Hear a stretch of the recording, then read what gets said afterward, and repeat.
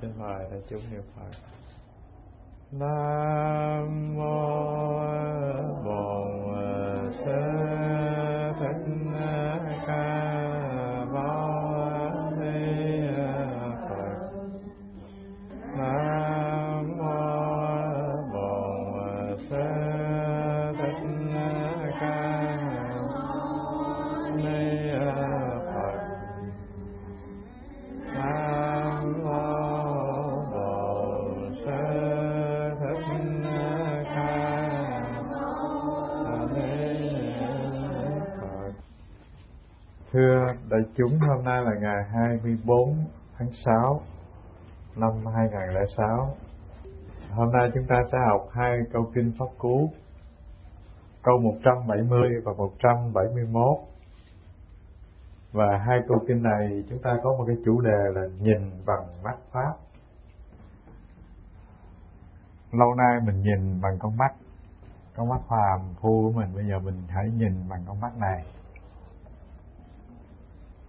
170. Như bọt nước trôi sông,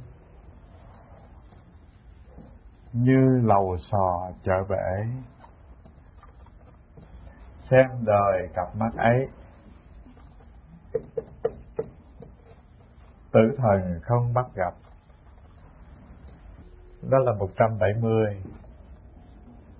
171 này. Hãy đến nhìn đời này,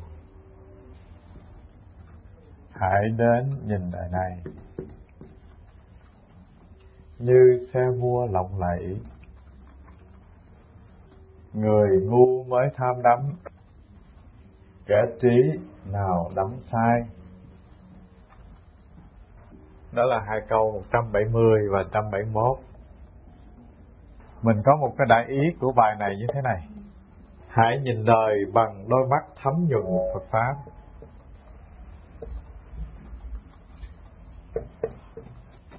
Để xả ly ác pháp, thành tựu thiện pháp.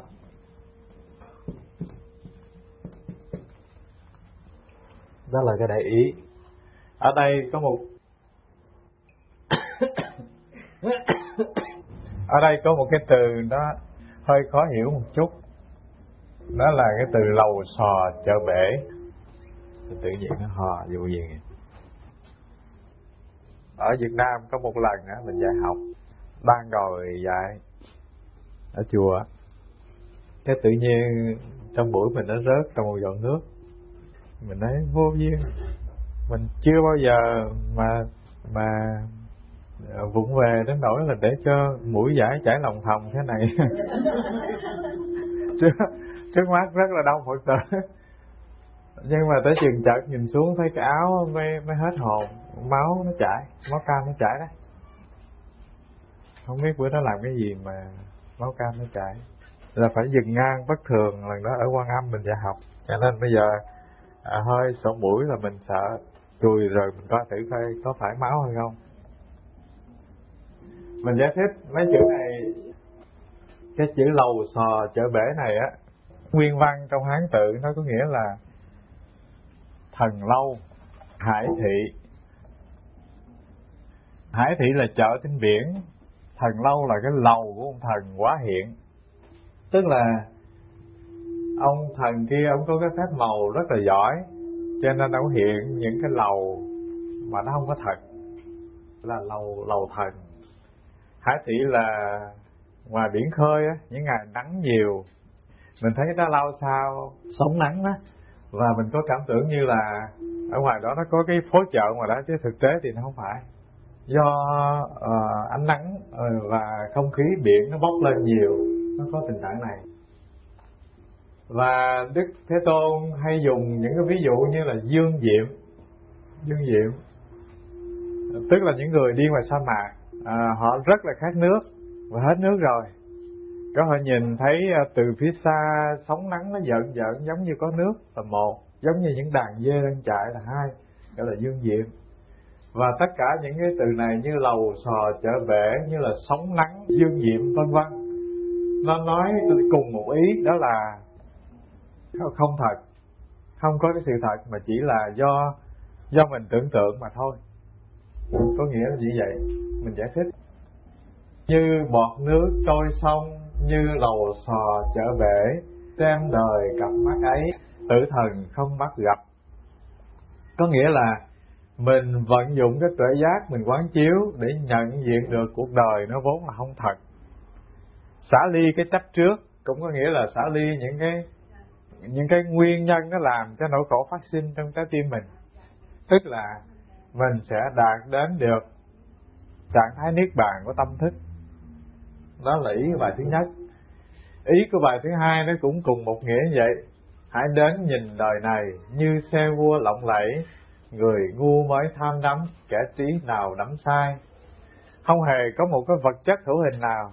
Ví dụ như cái xe của nhà vua đẹp như thế, nhưng mà rồi cũng có lúc nó tồi tàn, nó rách bươm. Nó không phải là đẹp lộng lẫy như cái lúc mới. Và hình hài này, cuộc đời này, mọi thứ nó đều đi vào cái quy trình như vậy. Nếu mình nhìn cuộc sống chung quanh, nhìn bản thân mình, và mình quán chiếu được điều này, thì mình xả ly được cái sự tham đắm. Và đại ý là chúng ta hãy nhìn đời bằng đôi mắt thấm nhuần Phật Pháp, để xả ly ác pháp, thành tựu thiện pháp. Ác pháp là gì? Tức là tất cả những cái việc làm, những cái câu nói, những cái sự suy nghĩ, nó tạo thành một cái loại nghiệp. Nó làm cho mình khổ đau, buồn phiền ngay đời này. Và nó làm khổ đau, buồn phiền cho người chung quanh.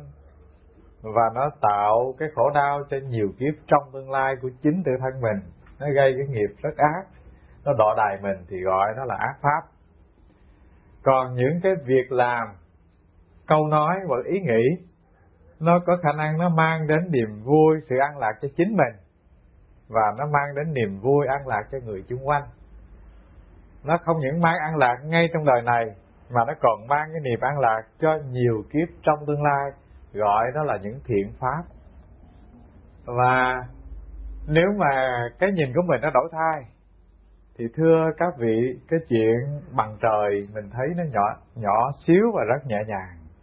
Cái nhìn của mình mà cố chấp, mà giận hờn, mà phiền muộn từ tâm thức bất an, thế thì cái việc nhỏ xíu bằng cây kim các vị cũng nhìn nó như con voi.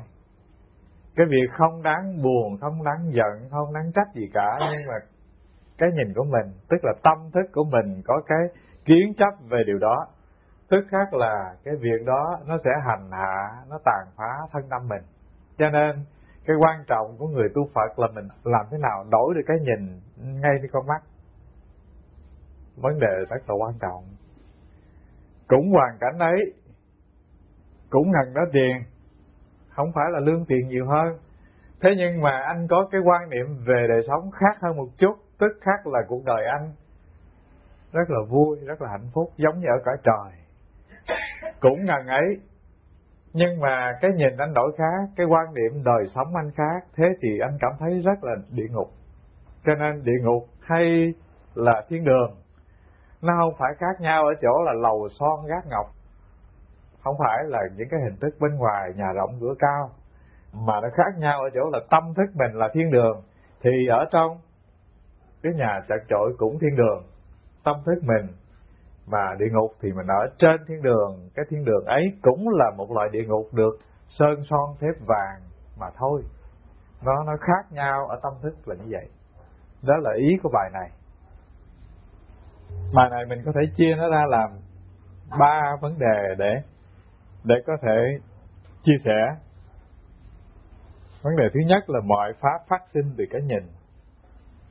Quý vị chép xong hết bài này chưa? Xong rồi ha. Bữa nào quý vị làm bộ, quý vị học thuộc lòng thử một vài bài cái. Ai học thuộc thầy phát Cuối năm có phần thưởng. Ở đây lớp học mình chừng bao nhiêu người? Tính coi chứ.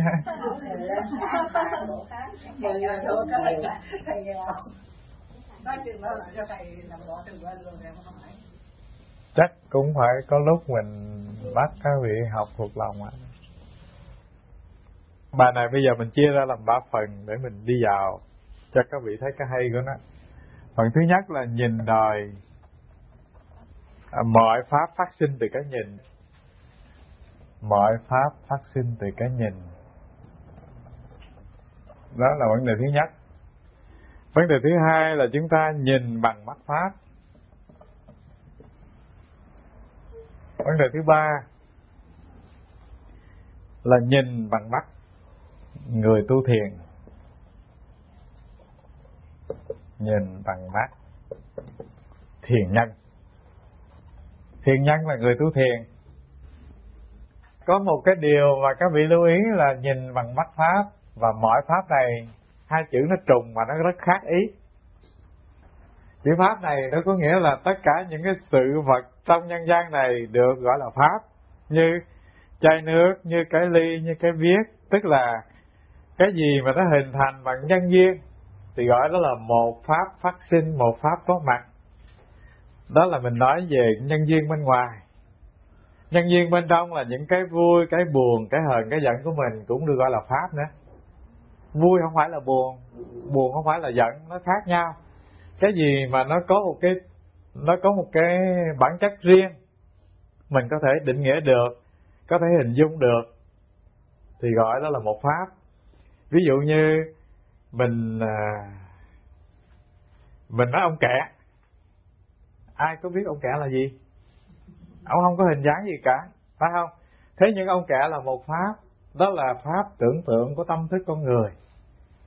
Do vì lúc nhỏ mỗi lần mình khóc, mình nhõng nhẽo hay gì, bố mẹ nó coi chừng ông Kẹ vô bắt con. Thế thì mình quản rồi, mình cứ hình dung trong trí cái gì dễ sợ nhất là ông Kẹ. Thì cái rất là trừu tượng, nó không có thực trong cuộc đời, không ai có thể hình dung được, nhưng nó hình thành trong tâm thức ta thì cũng gọi đó là một pháp. Các vị nhớ như vậy. Cái nghĩa của chữ pháp trên này rất là rộng. Trong khi nhìn bằng mắt pháp này, pháp này là pháp gì? Thưa là giáo lý của Phật. Cái nhìn của Đức Phật gọi là Phật pháp, nó khác nhau. Và thưa nó rắc rối, cái từ này vô cùng, cho nên ta phải khéo nhận diện nó. Và mình chia sẻ vài điều thế này để mỗi một lần học chúng ta đi vào ngôn ngữ của đạo Phật một chút, các vị thấy cái hay của nó. Bây giờ mình đi vào cái phần thứ nhất là mọi pháp phát sinh từ cái nhìn. Có bao nhiêu con mắt trong nhân gian này? Ai cũng biết cái nhìn đi từ con mắt.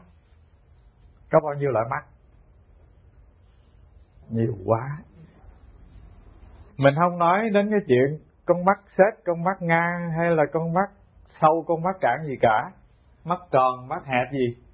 Mà cái điều mình muốn nói là con mắt của bên trong, phải không? Con mắt của tình cảm. Trịnh Công Sơn có một bài hát đó. Những đôi mắt trần gian cho ta biết buồn phiền, phải không? Những đôi mắt gì cho ta đời lạnh câm đó. Những đôi mắt trần gian cho ta biết buồn phiền. Những đôi mắt thù hận cho ta đời lạnh câm. Anh có nhớ không? Bài hát hay rồi không nhớ. Thất bại rồi. Những đôi mắt thù hận cho ta đời lạnh câm. Những mắt biếc cỏ non. Những đôi mắt bạc tình cháy tan ngày thần tiên. Tôi không nhớ, tại tôi không biết hát. Và cái điều vui vui đó là mình thấy cái lời hát rất là hay, cho nên mình hồi đó mình thuộc bài hát. Có điều quên rồi mình không có nhớ thôi. Và mình nêu ra một vài cái ví dụ để các vị thấy là ca sĩ họ có cái tâm hồn nhạy cảm hơn mình, cho nên họ nói được những điều mà mình phải nói mất 1 tiếng đồng hồ mới nói được, phải không? Vài ba câu hát họ nói được là có nhiều cái trạng huống của tâm thức nó được biểu hiện ra cái nhìn. Cái nhìn mà hờn giận thì nó đốt cháy người mình ghét, người mình giận, và nó đốt cháy luôn những ngày tháng thần tiên. Những đôi mắt bạc tình cháy tan ngày thần tiên. Có đôi mắt bội bạc nhìn một lần nó trắng còn hơn vôi, cho nên người ta đốt luôn hết những cái thiên đường đã gây dựng trong quá khứ rất là dễ dàng. Những mắt biếc cỏ non xanh cây trái địa đàng. Thưa những đôi mắt của em bé, nó rất là hồn nhiên vô tội. cho nên người ta gọi là mắt thiên thần. Và trong thơ của Thâm Tâm cũng có một vài câu thì tôi nhớ lỏng bỏng: đưa người ta không đưa sang sông, mà sao nghe sống ở trong lòng. Nắng chiều không ấm không vàng vọt, sao thấy hoàng hôn trong mắt trong. Đáng lẽ đôi mắt nó trong lắm, nhưng mà tại tiễn người thương của mình qua bên kia chiến tuyến, đi làm cách mạng hay là đi hành quân gì đó, cho nên cái nỗi lo lắng, sợ sệt, hãi hùng. Cho nên đôi mắt trong đó là họ thấy buổi chiều rất là ảm đạm, rất là buồn, đó là sao thấy hoàng hôn trong mắt trong. Mình kể vài điều như thế để thưa cùng đại chúng là điều thứ nhất là thế này: từ cái nhìn của mình, từ tâm thức bên trong của mình đã phát sinh ra mọi cái nhìn trong nhân gian này. Ví dụ như vui, như buồn, như sầu, như khổ, bất an, vân vân. Nó đều phát sinh từ bên trong của tâm thức, bên trong của tình cảm. Rồi đời sống mình tiêu cực, tích cực, hoặc là mình có khả năng làm cho cuộc đời mình chìm đắm, hoặc có khả năng làm cho cuộc sống mình được nâng lên, cũng từ những cái nhìn mà ra. Cái nhìn của mình nó đổi thay một chút, tức khắc là cuộc đời mình đỡ khổ hơn. Đó là điều thứ nhất. Thứ hai, mình đi vào sâu hơn một chút là từ cái nhìn phát sinh ra các thể loại tâm hành tiêu cực và tích cực. Tiêu cực là gì? Thưa, đó là cái nhìn mình rất là ảm đạm về cuộc đời. Hoàn cảnh của mình đáng lẽ đẹp đẽ, có lẽ mình rất là vui, rất là hạnh phúc.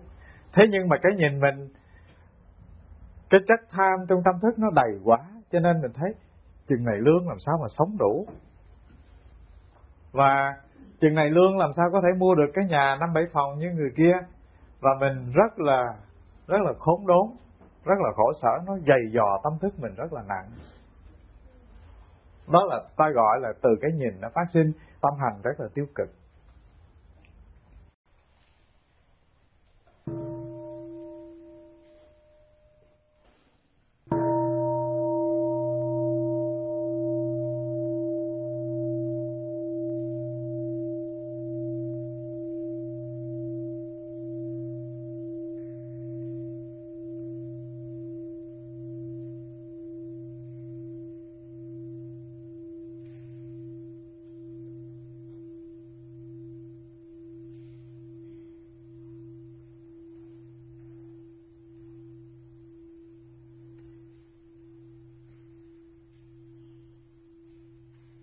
Tôi kể cho các vị nghe câu chuyện vui.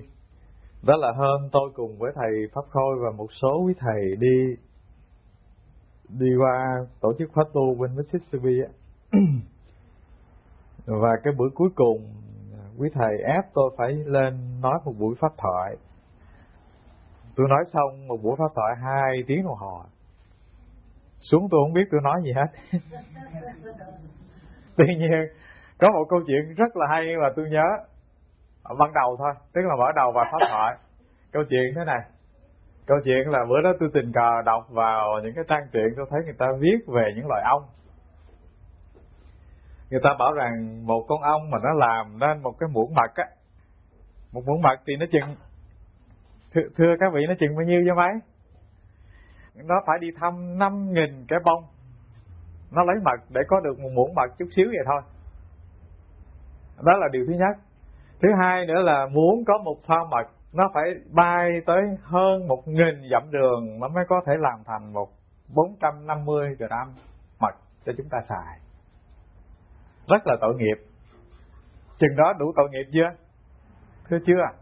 Cái tội nghiệp là thế này. Nó rất là tất bật, nó rất vội vàng.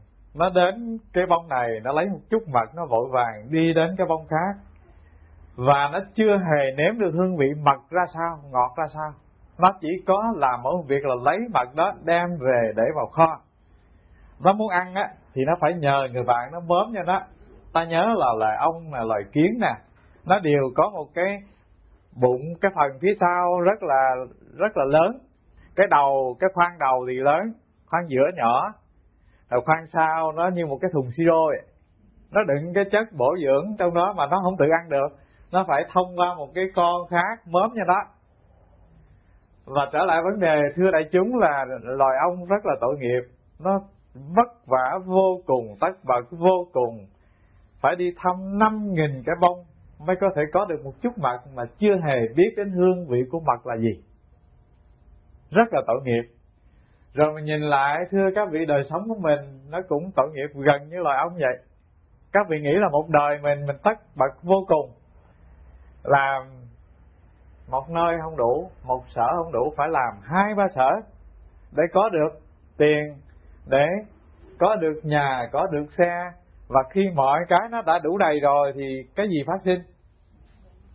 Thân bệnh phát sinh. Mình đầu tư tất cả năng lượng thân tâm này cho thế hệ con mình, này con trai, này con gái, vân vân, mỗi đứa có cái nhà, mỗi đứa có cái xe. Có khi tới lúc mình bệnh trong bệnh viện rồi, mình năn nỉ nó vô thăm mình, chưa chắc gì nó vô. Tại chưa tới ngày nghỉ mà, phải Chủ nhật hay thứ Bảy. Đó là mình chưa nói là trong tương lai các vị già rồi thì thưa các cháu, nó có thể đưa các vị vô được sinh home một cách nhẹ nhàng. Tại sao? Cái sức ép của xã hội trên đất Mỹ này, thưa đại chúng, rồi những người Việt sẽ lần lần có cái tâm thức giống như người Mỹ mà thôi. Thế hệ thứ hai chúng ta bây giờ thì nó cảm thấy rất là khó chịu, rất là xốn sang khi phải đưa mẹ, đưa bà, đưa ông đi vào những nursing home. Nhưng mà thế hệ kế tiếp, thưa các vị, là mỗi một ngày áp lực xã hội càng đè nặng vào cuộc sống con người. Mình có cái nhà lớn thì mình lo lắng nhiều hơn có cái nhà nhỏ. Tại vì tiền bill, tiền võng, tiền điện, tiền nước, tiền rác, tiền ga, vạn thứ tiền nó đều cao hơn, phải không? Tiền bảo hiểm cao hơn, tiền cắt cỏ nhiều hơn. Và lương tiền thì thưa các vị là nó không có tăng đâu, mà cái tiền thuế hàng năm nó cứ tăng. Rõ ràng là như thế. Và ta đầu tư hết cả thân tâm này, cả sức khỏe này cho cái việc, cái nhà, cái cửa, những đứa con ta không chắc nhờ được. Nhà cửa ta, thưa, rồi tới lúc ta bệnh, ta đi từ đây vô bedroom ta đi không nổi, đừng nói chuyện đi quanh cái nhà rộng rãi để ngắm trời ngắm đất gì, để cảm thấy hạnh phúc an lạc gì trong cái không gian rộng mênh mông vậy. Ai trong cuộc đời này rồi cũng được Thượng Đế dành cho một khoảng vuông rất nhỏ. Nếu ở Việt Nam khoảng chừng 50 phân, bề ngang 2 thước, bề dài là nằm xuống đó là xong ngay. Và nơi này thì thưa không cần như thế, người ta đưa vô lò thiêu thì thưa đại chúng là 15 phút các vị thành tro rồi. Và rõ ràng ta rất giống với loài ong, ta tất bật vô cùng, cực nhọc vô cùng, làm không kịp ăn, không kịp thở, để gom của cải tài sản lại để cho cái người khác lấy mật mất tiêu. Tự mình chưa bao giờ hưởng được một chút xíu gì gọi là hạnh phúc và thảnh thơi trong cuộc sống cả. Các vị để ý coi, nếu mình không tu học Phật Pháp thì mình vội vàng, cái gì cũng làm trong cái trạng thái là làm cho xong, làm cho vội. Ăn một miếng ăn có khi không biết ngon là gì, miệng thì đang ăn mà tâm thức thì nó rối bời, hoặc là nó đang để trên tivi, hoặc là nó đang để ở bên nước Đức kia, chương trình bóng đá nó đang rộn ràng bên kia, mình có rảnh đâu mà để tâm trí vô trong cái miếng ăn cho ngon. Và thưa, có ngàn vạn điều đã làm cho cái con ong kia tất bật, có khi ít hơn đời sống của chúng ta. Chúng ta tất bật vô cùng trong đời sống này để gom những cái thứ rất là phù du về, và cuối cùng thì nó vụt khỏi tay ta mà không cần chào, không cần nói một tiếng giả từ. Điều này rất là rõ ràng trong đời sống chúng ta. Cho nên thưa đại chúng là các vị hãy có một cái nhìn về cuộc đời giản dị như tôi vừa chia sẻ, nghĩa là mình đừng sống như loài ong phất phơ trong cuộc sống này. Mình hãy sống rất là thật sự, phải làm cái loài kiến hay là loài gì đó mà nó có thể nếm được một chút mật cuộc sống, nó biết ngọt, phải không? Nó dừng lại, nó cảm thấy no, thế thì tốt vô cùng. Cũng thế, mình uống một miếng nước, mình dừng tâm mình lại trên miếng nước, Mình bước một bước chân, mình dừng tâm trên từng bước chân. Ăn một miếng cơm, dừng tâm thức mình ngay nơi miếng ăn. Rồi nhìn mặt đứa con dễ thương mình hãy đặt trọn ý thức của mình về sự có mặt của đứa con hay của người thân mình. Mình phải cho cái sự có mặt của mình là cái điều trân quý nhất trong cuộc đời. Anh cho tiền, anh cho bạc, anh để sự nghiệp, anh viết di chúc, thưa những cái ấy, cái giá của nó thưa nó không sâu sắc bằng cái sự có mặt của chính anh. Nếu cái sự có mặt của chính anh nó làm bằng từ ái, bằng yêu thương, thế thì cái giá trị nó lớn vô cùng, sâu sắc vô cùng, nó mang hạnh phúc, nó tặng được cho người mình thương. Người đó có thể là mẹ, là bố, là người hôn phối, là con cái mình, nó rất cần điều đó. Và có rất nhiều đời sống, nhiều gia đình nó đổ vỡ về vấn đề này. Họ cứ nghĩ là mình chiều hết những cái nhu cầu của đứa con, nó đòi gì cho nấy, đủ rồi. Thưa, không đủ. Cái nó cần có khi không phải những cái ấy, mà cái nó cần là sự có mặt thực sự của mình, cái lòng yêu thương thực sự của mình. Cho nên từ cái nhìn về cuộc sống như thế, ta loại bớt cái chất tham ở nơi đây thôi. Ta hãy biết dừng lại trên những bông hoa, nhìn cái gì cho rõ cái ấy, ăn cái gì nhận diện được cái ấy. Nghĩa là đời sống của mình đem tâm mình về lại ngay nơi đây, có mặt từng phút từng giây. Thưa, đó là một quà tặng lớn nhất cho cuộc sống của chính các vị, và cũng là một món quà tặng cho người xung quanh. Cho nên ta có thể làm được một điều là từ cái nhìn này sinh ra những cái rất là tiêu cực của đời sống, đến nỗi là mất luôn cả một đời sống trong nhân gian. Cũng có thể từ cái nhìn về cuộc sống mà ta làm cho đời sống mình có hạnh phúc, rất là tích cực. Sống được một ngày trong cuộc sống là nó sâu sắc, nó nhiệm màu và nó xứng đáng làm sao.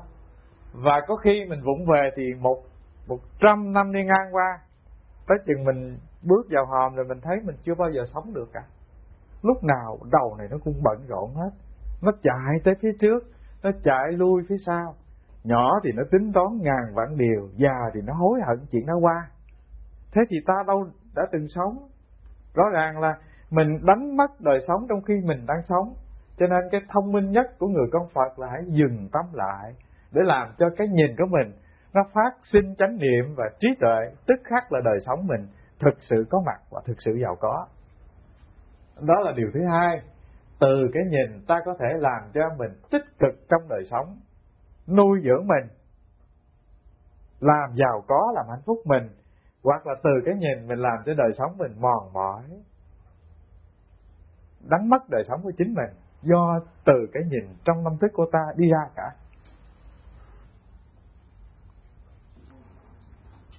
Đó là mình chia sẻ với các vị là mọi pháp phát sinh từ cái nhìn. Các vị thấy rõ rồi ha.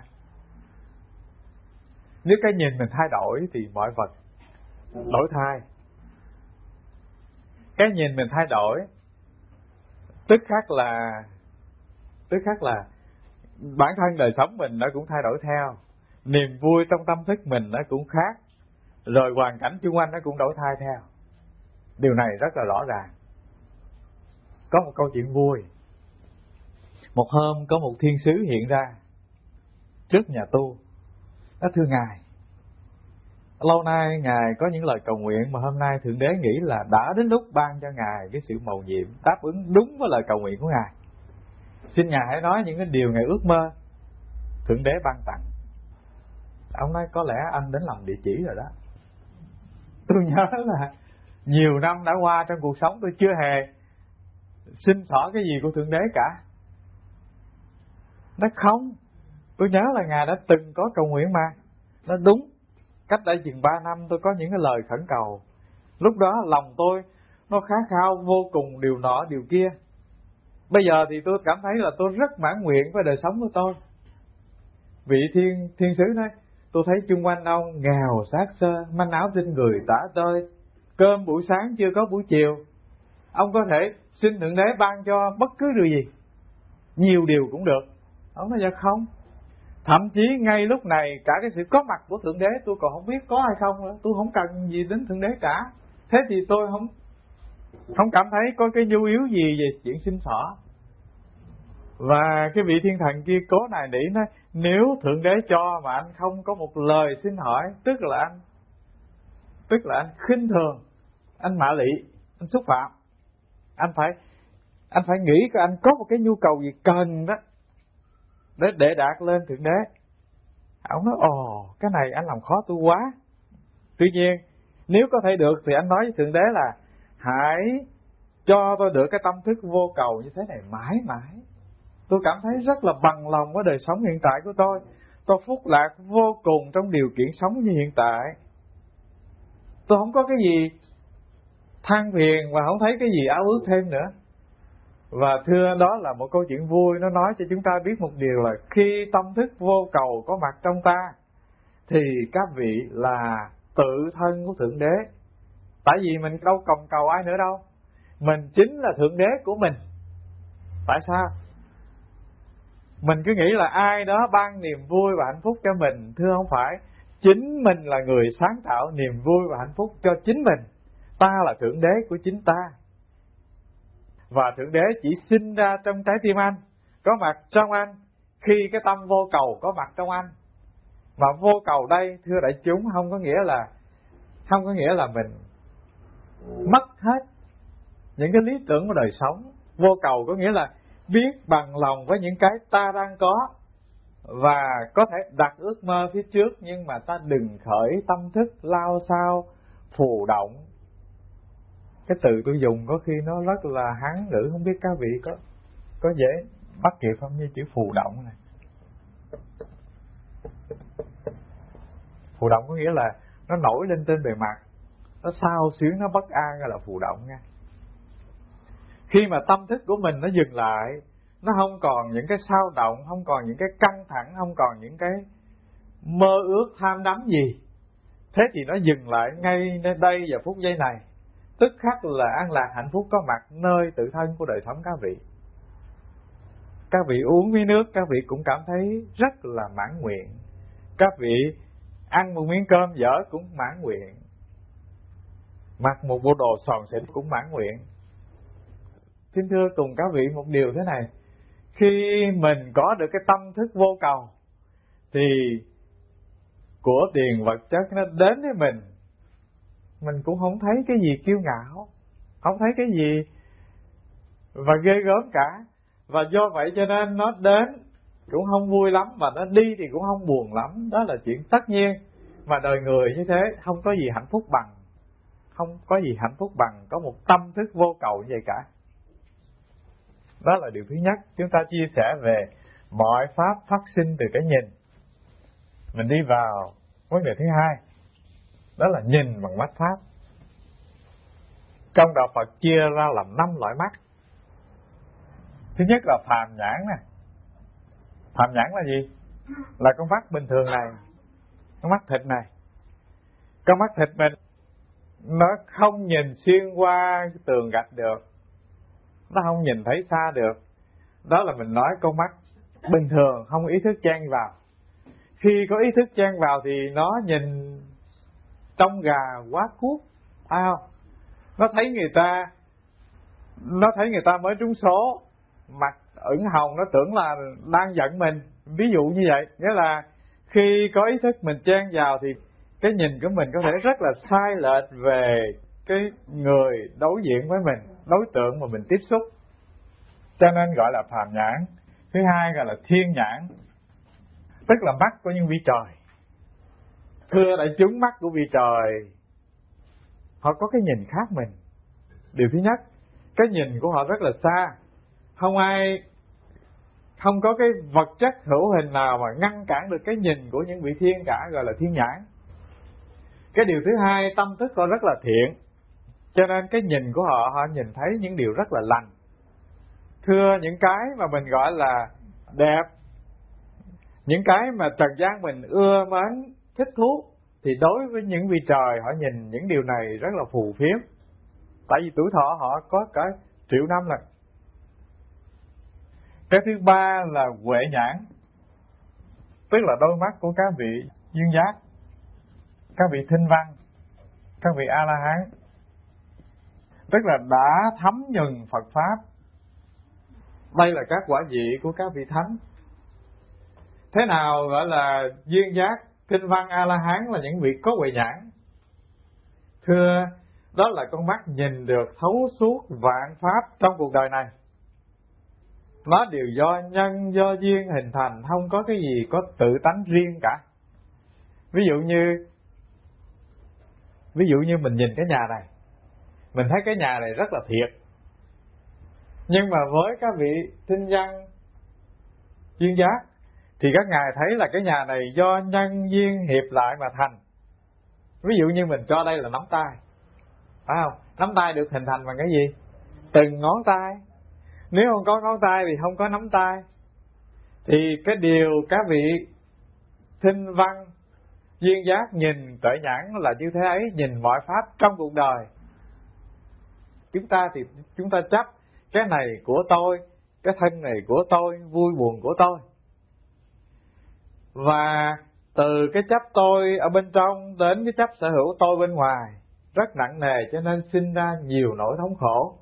Nhưng các vị thinh văn duyên giác là các vị có đôi mắt tuệ, nghĩa là nhìn mọi vật bằng nhân, bằng duyên, bằng nghiệp, bằng quả kết hợp, không có cái gì có tự thể riêng tư cả, không có cái gì có bản ngã riêng cả, gọi đó là tuệ nhãn hay là huệ nhãn. Thứ tư là pháp nhãn, tức là con mắt pháp. Thường thường đây là con mắt của trình độ các vị Bồ Tát, ở từng sâu là như thế. Ở từng cạn pháp nhãn này chúng ta dùng để giải thích cái đôi mắt của chúng ta hiện tại đó là gì? Ta nương vào giáo lý của Phật dạy để nhìn mọi vật trong nhân gian bằng cái nhìn của duyên sinh vô ngã, thì gọi là nhìn bằng con mắt pháp. Duyên sinh vô ngã là gì? Ví dụ như mình nhìn thấy hình hài này, mình thấy nó không phải là tôi, phải không? Tại sao nó không phải là tôi? Cái gì mà nó không bền bỉ, cái gì nó không độc lập, cái gì không làm chủ được thì cái đó không phải là mình. Cái này nó do nhiều yếu tố cấu tạo thành, nó luôn vay mượn để nó tồn tại, cho nên nó không phải là mình. Đó là điều thứ nhất. Điều thứ hai là nó sinh diệt biến hoại vô thường, cho nên nó không phải là mình. Điều thứ ba là do gì không làm chủ được nó, cho nên nó không phải là mình. Mình làm chủ được, ví dụ như cây viết này mình làm chủ thì mình muốn bỏ vô túi, mình bỏ vô túi. Còn thân này thưa các vị không làm chủ được ở chỗ là nó muốn bệnh thì nó bệnh, nó muốn già thì nó tự động theo ngày tháng già. Tôi nào hề muốn trắng tôi nhăn 5-3 nếp đâu, ấy vậy mà nó cứ nhăn. Rõ ràng là mình không hề làm chủ được mình. Rồi sâu bên trong hình hài này ta không làm chủ được là tình cảm vui buồn của ta. Ta muốn vui mà nó cứ buồn. Ta muốn không giận mà nó cứ giận. Mình muốn lòng mình thanh thản mà lòng mình nó cứ ghen. Thế thì thưa, không làm chủ được thân, không làm chủ được tâm. Cái điều này các vị nhìn rất là rõ. Và đó là con mắt pháp. Ở cái trình độ bình thường đó là ta vận dụng cái giáo lý của nhà Phật để nhìn thân không phải là ta nè, tình cảm vui buồn không phải là ta nè, và những cái mà nó không phải là mình thì nó sinh nó diệt theo chu kỳ biến hoại của tự tính duyên sinh. Và mình có một cái nhìn như thế thì mình bớt chấp trước về thân, bớt chấp trước về của cải tài sản, bớt chấp trước về những cái vui buồn này. Và bớt chấp trước được chừng nào thì đỡ khổ chừng ấy, phải không? Các vị mà chấp trước nhiều bao nhiêu thì cái nỗi khổ nó đến với các vị lớn bao nhiêu thôi à. Và điều này ta chỉ cần vận dụng một chút ở từng rất cạn của pháp nhãn thì ta trị liệu được tất cả những cái bệnh buồn khổ, bất an, ưu tư, sầu muộn của chính ta rồi. Mà mình bớt một phần buồn phiền, sầu muộn, bất an thì có được một phần hạnh phúc, một phần an lạc, một phần vui. Và chắc chắn một điều là mình trẻ rất là lâu chứ không có già sớm. Tại vì cái niềm vui nó cứ dâng lên trong lòng mình thì tôi nghĩ rằng các vị 80 người ta nhìn người ta tưởng là 60 thôi. Tức là trẻ hơn 20.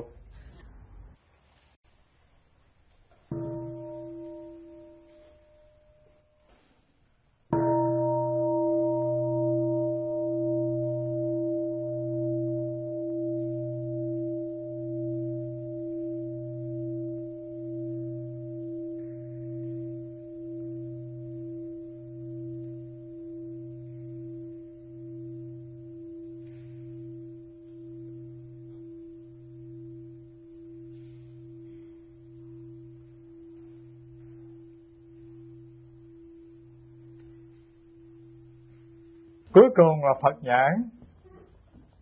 Thưa đến cái trình độ viên mãn, nhìn mọi pháp như bất động, gọi đó là Phật nhãn. Ví dụ như ở một cái mức độ bình thường ta có thể thăm dò được là thí dụ này, mình nhìn là tức khắc mình sinh khởi cái gì? Sự phân biệt. Cái tiếng nói thì thầm lao sao, phải không? Nhưng mà Đức Thế Tôn cũng có đôi mắt y như ta. Mình giải thích thêm điều này nữa. Phàm nhãn, thiên nhãn, tệ nhãn và pháp nhãn và Phật nhãn đó, nó không phải là cái người chứng đạt được tệ nhãn hay pháp nhãn thì con mắt này nó có ba góc. Không phải vậy, nó cứ vẫn bình thường thế này thôi. Nhưng mà cái bên trong mới quan trọng, phải không? Cái bên trong, cái nhận thức của ta khi con mắt tiếp xúc với cảnh vật mới quan trọng. Cái con mắt của ta nhìn vào bên trong thì gọi là con mắt nội quán, nhìn ra bên ngoài thì gọi là tiếp xúc. Mà con mắt của những người chứng được những cái tầng tuệ nhãn, pháp nhãn, Phật nhãn này, khi họ nhìn ra ngoài thì họ thấy lý duyên sinh, nếu đó là huệ nhãn. Nếu đó là các vị Bồ Tát thì họ nhìn ra ngoài, họ thấy tự tánh của các pháp vốn là không. Mình phân hai tầng đi. Cái này thì nhìn là thấy duyên sinh. Duyên sinh, cho nên nó có mặt như quyển thôi. Các vị nhớ nha, tuệ nhãn là con mắt nhìn thấy mọi pháp đều do nhân duyên sinh. Cho nên cái sự có mặt của nó rất là phù du. Nó có như không, như lầu xò chợ bể, nói theo ngôn ngữ Kinh Pháp Cú. Như mộng quyển bào ảnh, trong kinh dạy như thế. Còn đôi mắt của Bồ Tát là ngay nơi sự vật có mặt nhìn thấy tự tánh nó vốn là không. Nó vốn là không có cái gì tự tánh thực sự cả. Như nước, vốn nó không phải là nước, mà nó có thể chuyển thành hơi, nó có thể thành mây, nó có thể thành băng, nó nhọn, nó có thể đâm chết người. Nghĩa là tự tánh của mọi pháp trong nhân gian đều không có bản chất riêng. Nó có thể thay hình đổi dạng, nó có thể biến đi từ cái này sinh ra cái khác, vân vân. Đó là cái nhìn của các vị Bồ Tát. Tự tánh nó vốn là không có gì trong đó cả. Ngay hình hài này nó cũng vốn là không. Nhưng mà đến cái trình độ chứng nghiệm được Phật nhãn thì thấy các pháp là như vậy, như thị kiến thôi, thấy nó là như vậy. Mình nhìn không có như vậy.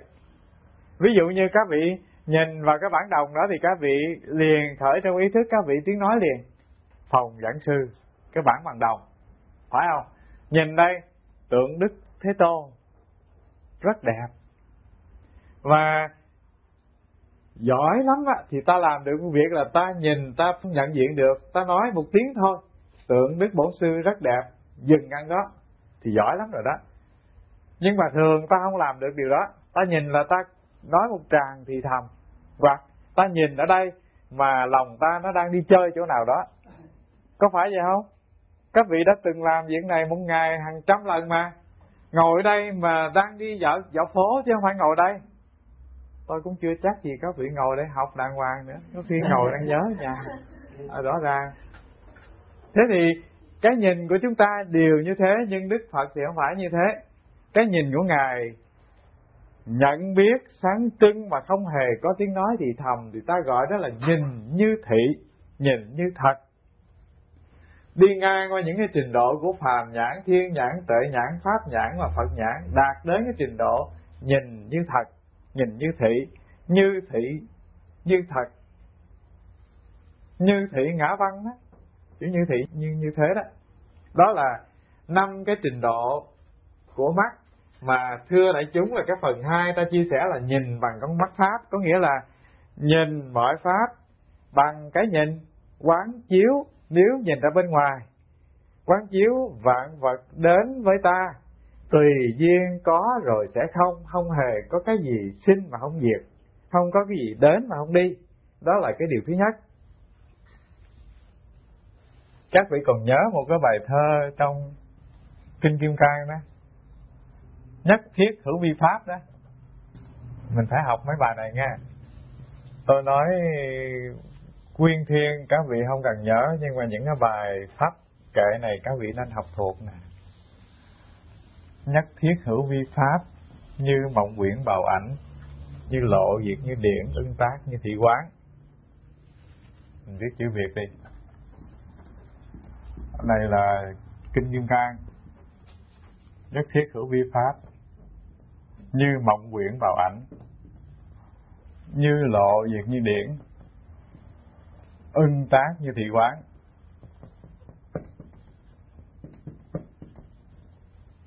Nhất thiết nghĩa là tất cả, hữu vi pháp nghĩa là pháp hữu vi. Pháp hữu vi là gì? Tức là cái sự vật nào mà có tạo tác, có hình bóng, cân đong đo đếm được, nghĩ suy tới nó được, hình dung trong tâm thức được, gọi là pháp hữu vi. Nghĩa nó rộng như vậy. Nghĩa là những cái pháp mình rờ đụng, mình nhìn thấy, mình cân được, đong được, đo được, đếm được, hữu vi đã đành. Nhưng mà những pháp rất là trừu tượng trong ý thức các vị có thể nghĩ ra được, hình dung được, cũng gọi là pháp hữu vi nha. Cái sự sinh khởi ý thức mình, cái vui buồn tâm thức mình cũng gọi là pháp hữu vi. Nó đều như mộng là gì? Tức là mình thấy mình ở trong Diêm Mau, mình đi ăn cổ, người ta mời cổ ngon lắm, thế mà thức dậy thì bụng nó vẫn đói. Và cái kỳ cục đó là khi các vị đói bụng, các vị Diêm Mau, các vị thấy các vị ăn đồ ngon. Quyển là gì? Giống như lầu xò chợ bể, tức là do những cái nhà ảo thuật họ quá phép, họ làm mà nó không có thật. Bào là bong bóng, nó nổi ở trên mặt nước. Ảnh là những cái hình bóng của cây cối rọi xuống, nó không thật bao giờ, chỉ là cái bóng dáng mà thôi. Tất cả những pháp hữu vi giống như mộng, giống như quyển, giống như bọt, giống như bóng, như lộ diệt như điển. Chữ Việt này trong tiếng Hán, tiếng Việt nó có nghĩa là cũng thôi. Lộ là sương, giống như mù sương, cũng giống như điện chớp vậy đó. Điển là chớp. Như lộ nghĩa là như sương móc buổi sáng, và như ánh chớp. Nói đến cái trạng thái gì? Thưa rất là phù du. Cái hạt sương long lanh trên đầu ngọn cỏ, gió là rụng mất tiêu, và ánh chớp người ta chưa kịp chụp hình là nó đã biến mất trên bầu trời rồi. Ưng tác như thị quán là hải quán sát như thế. Ưng là nên, quán chiếu như thế. Nên tác là khởi làm, nên khởi quán như thế, như thị quán. Hải khởi quán chiếu như vậy. Thế thì nhìn bằng mắt pháp, đầu tiên là xin các vị khởi quán chiếu về mọi pháp trong nhân gian. Mọi cái trong cuộc đời này các vị tiếp xúc, các vị đều nhìn bằng cái con mắt này. Tất cả cái pháp nào ta nhìn được, ta hình dung được, nó đều như mộng quyển, như bọt, như bóng, và như sương, như chớp cả. Không có cái gì trên cuộc đời này mà trường tồn cả. Mạng mình lủi đuổi rồi, về với đất. Và thưa đại chúng là lịch sử của một quốc gia, họ xây dựng kỳ công. Thế nhưng mà có những quốc gia bị xóa tên vĩnh viễn trên bản đồ. Ví dụ như quê hương Việt Nam của chúng ta, cả một miền Nam các vị biết là này là Chiêm Thành nè, Thủy Chân Lạp nè, đã đâu còn bóng dáng gì trên bản đồ. Trong khi ngày xưa vào cái thời cuối nhà Trần thì ta biết là Chế Bồng Nga từng mang quân ra Hà Nội, đi vào thành phố đốt sạch cố đô Hà Nội ngày xưa. Cái quy hùng và cái đoàn chiến binh của Chế Bồng Nga không phải là thường. Ấy thế mà rồi sau đó thì biến thành Thuận An, châu Ô châu Lý biến thành Thuận An. Và có một lần dường như một số văn nghệ sĩ người ta đòi là nơi thành phố Huế phải xây lăng tháp kỷ niệm Quyền Trân công chúa. Các vị đều biết là Quyền Trân được gả cho Chế Mân để đổi lấy hai châu Ô châu Lý, hình thành cái Thuận An đó. Và cả một miền Nam chúng ta thưa các vị là Thủy Chân Lạp không còn dấu vết chi trên bản đồ cả. Và người ta nhìn ra thêm một điều nữa là những cái điệu lý câu hò, nhất là 6 câu vọng cổ của miền Nam, nó mang cái chất u buồn của người mất nước, chim thành ngày xưa còn lại. Họ nói thế thôi, mình đi lang thang chút xíu cho vui, nhưng mà trở lại vấn đề ưng tác như Thị Quán, chứ không phải dẫn các vị đi luôn về miền Nam ca giọng cổ. Và mình chia sẻ thêm là có khi lịch sử một quốc gia được hình thành rất là dài, gầy dựng nên văn tự, chữ nghĩa, văn hóa và những vương triều. Ấy vậy mà còn như mộng, như quyển, như bọt, như bóng, như sương, như chớp. Thế thì cuộc đời này của hình hài này có nghĩa gì đâu. Cho nên mình khởi quán như vậy để làm gì? Điều thứ nhất để làm gì? Thương thân phận mình. Đừng sống như con ong kia. Hãy biết gìn giữ, trân quý cái sự sống có mặt từng ngày. Hãy dừng lại trên từng hơi thở. Hãy thương yêu lấy hình hài này. Và khi thương được mình rồi thì mình thương được người xung quanh. Ta có một cái tội rất là lớn, đó là mình trút cái nỗi buồn của mình vào người thân, trút cái nỗi giận của mình vào con mình. Mình làm cho không khí gia đình mình thê lương, khi lòng mình thê lương. Mình làm cho đỏ đài chính bản thân mình, là mình làm đài đỏ luôn những người thân của mình, rất là tội. Nếu các vị có thể nhìn cuộc đời như cái sự có mặt của giấc mộng, thì tâm từ bi của các vị phát khởi. Các vị biết thương chính mình, các vị sẽ thương được người xung quanh. Và mình không nỡ gây tổn hại cho bất cứ ai mà mình đã có duyên gặp cả. Đó là cái điều đầu, ta chỉ nhìn bằng mắt pháp, nó đã mang đến rất là nhiều lợi lạc cho chính ta rồi. Và cái điều thứ hai xin nhắc các vị là thế này: hãy nương vào thánh giáo. Tức là nương lời Phật dạy. Ví dụ như mình nương vào câu kinh Kim Cang này, mình tiếp xúc với cuộc đời, mình tiếp xúc với nỗi buồn niềm vui của mình đều khởi quán chiếu như vậy. Các vị có thể nhìn tất cả những cái cảm thọ trong tâm thức các vị coi. Này buồn, này giận, này ghét, này thương, nó đã từng đến và đi. Chưa hề có cái gì mà nó đến ở luôn trong tâm thức các vị cả. Thế thì các vị chỉ cần nương thánh giáo, các vị nhìn những cảm thọ các vị, thì các vị sẽ làm được một điều là gì? Thưa, đưa tất cả những cái cảm thọ vui buồn này trôi qua một cách nhẹ nhàng, không cần vướng bận gì cả. Và cái pháp quán chiếu này, cái nhìn bằng con mắt pháp này ở mức độ cạn, thì ta nương lời dạy, ta nhìn những cái vui buồn nó đến và đi, và không cần phải khó khăn gì để truy đuổi hoặc mời gọi cả. Và sâu hơn nữa, khi ta nương thánh giáo thực tập được thì ta làm được một việc hay hơn. Đó là vui và buồn, bất an và sầu muộn nó đến với ta như những hình ảnh của những thước phim. Mình là người coi phim, chứ mình không phải là những thước phim. Mình làm được điều này thì thưa đại chúng là vui và buồn nó giản dị, nó đến và đi. Và ta là người nhận diện đơn thuần tất cả những cảm thọ đến và đi.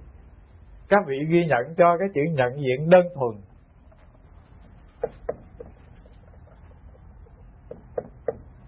Trong cái pháp hành nương thánh giáo để thực tập á, cái đầu tiên á, thì các vị nhìn mà khởi ý thức phân biệt, suy tư về những cái điều vui, buồn, hờn, giận, bất an ở bên trong. Các vị nhìn ở bên ngoài, các vị quán chiếu để đừng khởi tâm tham, tâm giận, tâm ghét, tâm ganh tị. Đó là nhìn ở bên ngoài. Và ở mức độ cạn nương thánh giáo thì mình nhìn, mình có thể đồng hóa mình với cái đối tượng bị nhìn. Nhưng mà mức độ sâu, khi ta tu giỏi rồi thì ta làm một việc nhận diện đơn thuần thôi. Và cái chữ này rất là quan trọng nè. Nó là cái pháp tu ta có thể thực tập một đời, chứ không phải là 1-2 hôm đâu. Và tôi nhớ là tôi đến đây tôi chia sẻ kinh Pháp Cú cùng các vị 1 năm chưa? 2 năm là hả? 2 năm rồi, chưa một buổi học nào tôi không nói cái này. Tôi chỉ có một búa thôi, Trình Nhão Kim 3 búa, mà tôi chỉ có bấy nhiêu đây thôi. Và điều này nói tới nói lui các vị nghe, các vị không nhàm, có nghĩa là các vị chưa thuộc. Rõ như vậy thôi. Nghĩa là học hoài, tôi nói chỉ bao nhiêu đó mà ngồi nghe giống như chưa từng nghe, giống như chuyện mới, tức là chưa thuộc. chưa ai tu cả, thất bại lắm á. Thưa, chữ này rất là quan trọng. Tôi nhắc lại, đầu tiên là mình nương vào lời Phật dạy, mình khởi quán chiếu về như mộng quyển bào ảnh, như lộ diệt như điển, các pháp có mặt bên ngoài. Nhưng mà khi giỏi rồi á, thì các vị làm một việc là quay vào bên trong, nhận diện cái vui, cái buồn, cái hờn, cái giận, cái bất an và cả cái tiếng nói thì thầm trong đây. Nó như những thước phim đi ngang vậy này. Mình là người nhìn, nó ở ngoài, nó diễn biến, nó lao sao. Và làm được điều này có nghĩa là gì? Thưa, mình và vui và buồn tức khắc nó có một khoảng cách, nó không phải là mình, nó không xâm phạm cuộc đời mình được. Ta biến mất mình trong vui trong buồn khi cái buồn có mặt, có nghĩa là buồn lên thì ta thấy ta buồn, vui đến ta thấy ta vui. Nhưng mà khi các vị đạt đến cái trình độ nhận diện đơn thuần, có nghĩa là cái sự nhận biết sáng ngời, tỏ chiếu mà không có đồng hóa mình vào đối tượng, thì giống như là vui và buồn, giận và bất an, lo lắng và sầu tư, nó như dòng sông cuồn cuộn chảy. Mình là người leo lên bờ đứng nhìn, chứ mình không có bị lặn ngập trong đó, gọi là nhận diện đơn thuần. Nhận biết cái sự có mặt của nó trình hiện trước ta mà thôi. Đây là một cái pháp tu tuyệt vời của con đường thiền quán, mà hầu như là tất cả cái truyền thống thiền đều đi vào con đường này để ngộ đạo, để chứng đạo, để liễu triệt sinh tử, để đoạn đức vô minh phiền não, những hạt giống sinh tử luân hồi trong tâm thức, chỉ bằng cái con đường nhận diện đơn thuần thôi. Tức là nhận biết mà không nói thì thầm gì cả, không có khởi ý chống đối, không có muốn loại trừ, không muốn trấn ngự, không muốn giết chết nó, chỉ nhận biết sự có mặt của nó. Ta gọi đó là sự nhận diện đơn thuần. Dễ hiểu không? Tu được chứ hả? Thất bại. Cái chuyện quan trọng là mình hỏi dài để hỏi tới chỗ đó thôi. Tu được chứ hả? Lắc đầu. Cái phần cuối cùng mình chia sẻ luôn cho hết là nhìn bằng con mắt của thiền nhân. Không có nhiều thì giờ để mình chia sẻ về cái nhìn của con mắt thiền nhân. Nói tóm lại thì đôi mắt thiền nhân đầu tiên ở mức độ rất là cạn, đó là nhận diện đơn thuần, gọi là nhìn bằng con mắt thiền nhân. Nếu chúng ta tu thiền thì ta phải thực tập được hai điều. Điều thứ nhất, nhìn ở bên ngoài thì ta phải nhìn mọi pháp như thị, tức là nhìn bằng cái sự nhận biết sự có mặt của nó sáng ngời mà không có khởi tiếng nói thì thầm gì cả.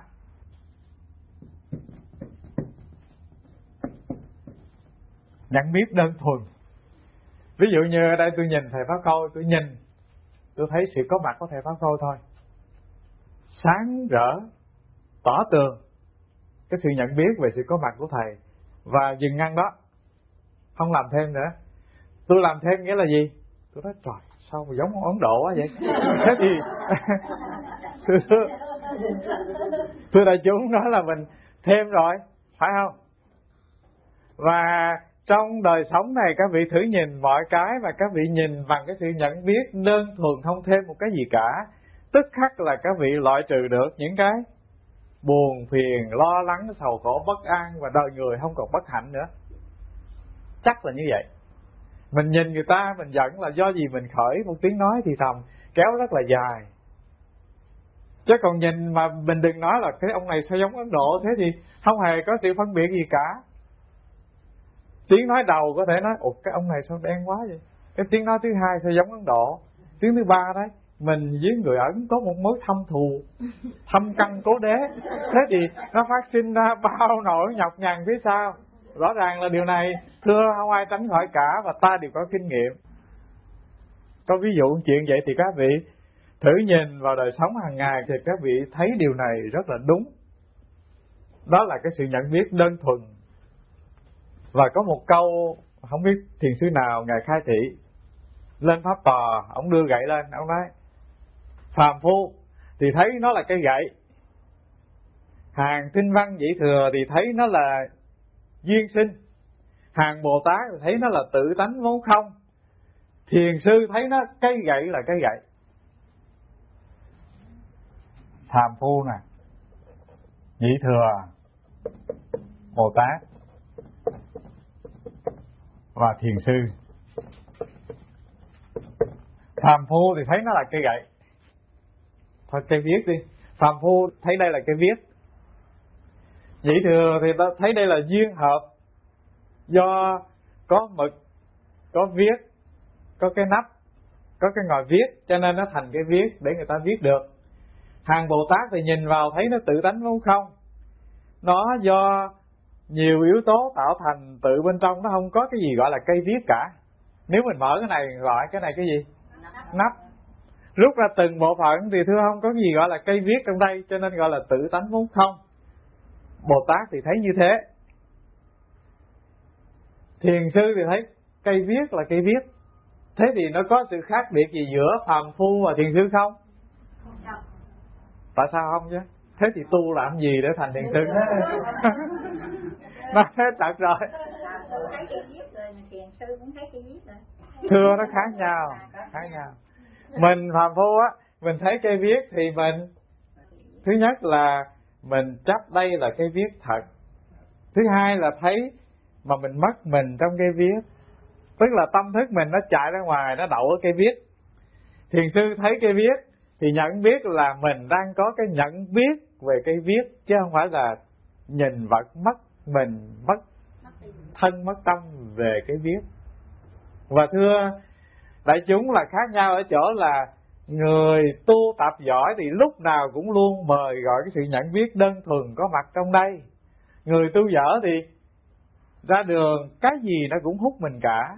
Đi vô shopping thì cái kẹo nó cũng hút, cái bánh nó cũng hút, cái áo người ta bán mình có hàng ngàn cái trong nhà nó cũng hút mình cũng rờ cái à. Và điều này rất là rõ ràng. Có những cái không phải là nhu yếu cần thiết mà mình vẫn mua, thấy nó sale rẻ quá mà. Cho nên khác nhau ở chỗ này. Khác nhau ở chỗ là người thì nhìn thì chạy ra, còn thiền sư thì lúc nào cũng an trú tâm ngay nơi đây và giờ phút này, trong cái sự nhận biết sáng ngời tỏa chiếu, gọi đó là thiền sư. Và trong truyện cổ, người ta kể câu chuyện là các ông tiên một hôm mới tập trung nhau lại thi để coi ông nào là thần thông bậc nhất. Một ông nói coi đây, vung tay ra cái lửa ngập lên gần tới trời. Ta sợ quá, năn nỉ nó thôi ông, thần thông ông ghê quá. Và ông kia nó đâu có gì quan trọng, coi đây, vung tay ra cái là lửa dậy cháy gần lên tới thiên đình. Và qua một cái cuộc thi tài như thế, người ta không phân biệt được ai là giỏi hơn ai cả. Nhưng mà chợt thấy một ông không nói gì hết, ông ngồi lặng lẽ, nước lên tới nơi ông cũng không buồn nhảy, lửa cháy tới nơi ông cũng vẫn bất động. Và người ta hỏi ông gì chứ tại sao ông không thấy nước hả? Nó thấy chứ. Ông không thấy lửa hả? Nó cho thấy. Nhưng mà lòng tôi rất là an bình, rất là tĩnh tại, tôi không biết sợ những cái thứ đó. Và người đó là người thần thông đệ nhất. Câu chuyện nó nói vậy. Và chúng ta quay trở lại thưa đại chúng là ở mức độ cạn của những vị tiên luyện phép màu, họ làm được điều tâm bất động. Ở mức độ của sự tu tập chúng ta có thể làm được một điều rất tuyệt vời là ta nhìn ra ngoài thì ta quán chiếu vạn pháp vô thường. Nhìn vào trong tâm thức này thì ta luôn sống với cái sự nhận biết đơn thuần. Đạt đến một tầng sâu hơn nữa là thưa, lúc nào ta cũng sống được với cái nhận biết. Ý thức này thì còn thì thầm, sinh và diệt, vui buồn thì còn đến và đi.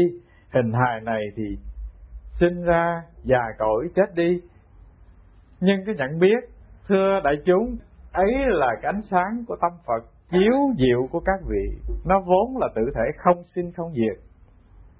Các vị mà sống được với cái nhận biết thì các vị sẽ thấy càng ngày đời sống mình càng thâm sâu hơn. Và chắc hẳn một điều là những cái việc như buồn, vui, khổ ải của một kiếp người nó không có gây xáo trộn lớn lao lắm cho đời sống. Và mình làm được điều này mới xứng đáng là cái kiếp người trong nhân gian. Bằng không thì chúng ta chỉ là những con ong mật rất là tội nghiệp. Một ngày lăn xăng đi thăm cho hết 5.000 cái bông như thế để có được một chút mật, gom là nó để người ta lấy mất. Rất là tội nghiệp. Và mình nghĩ là chắc dừng ở đây. Và xin cảm ơn các Phật tử. Cảm ơn đại chúng.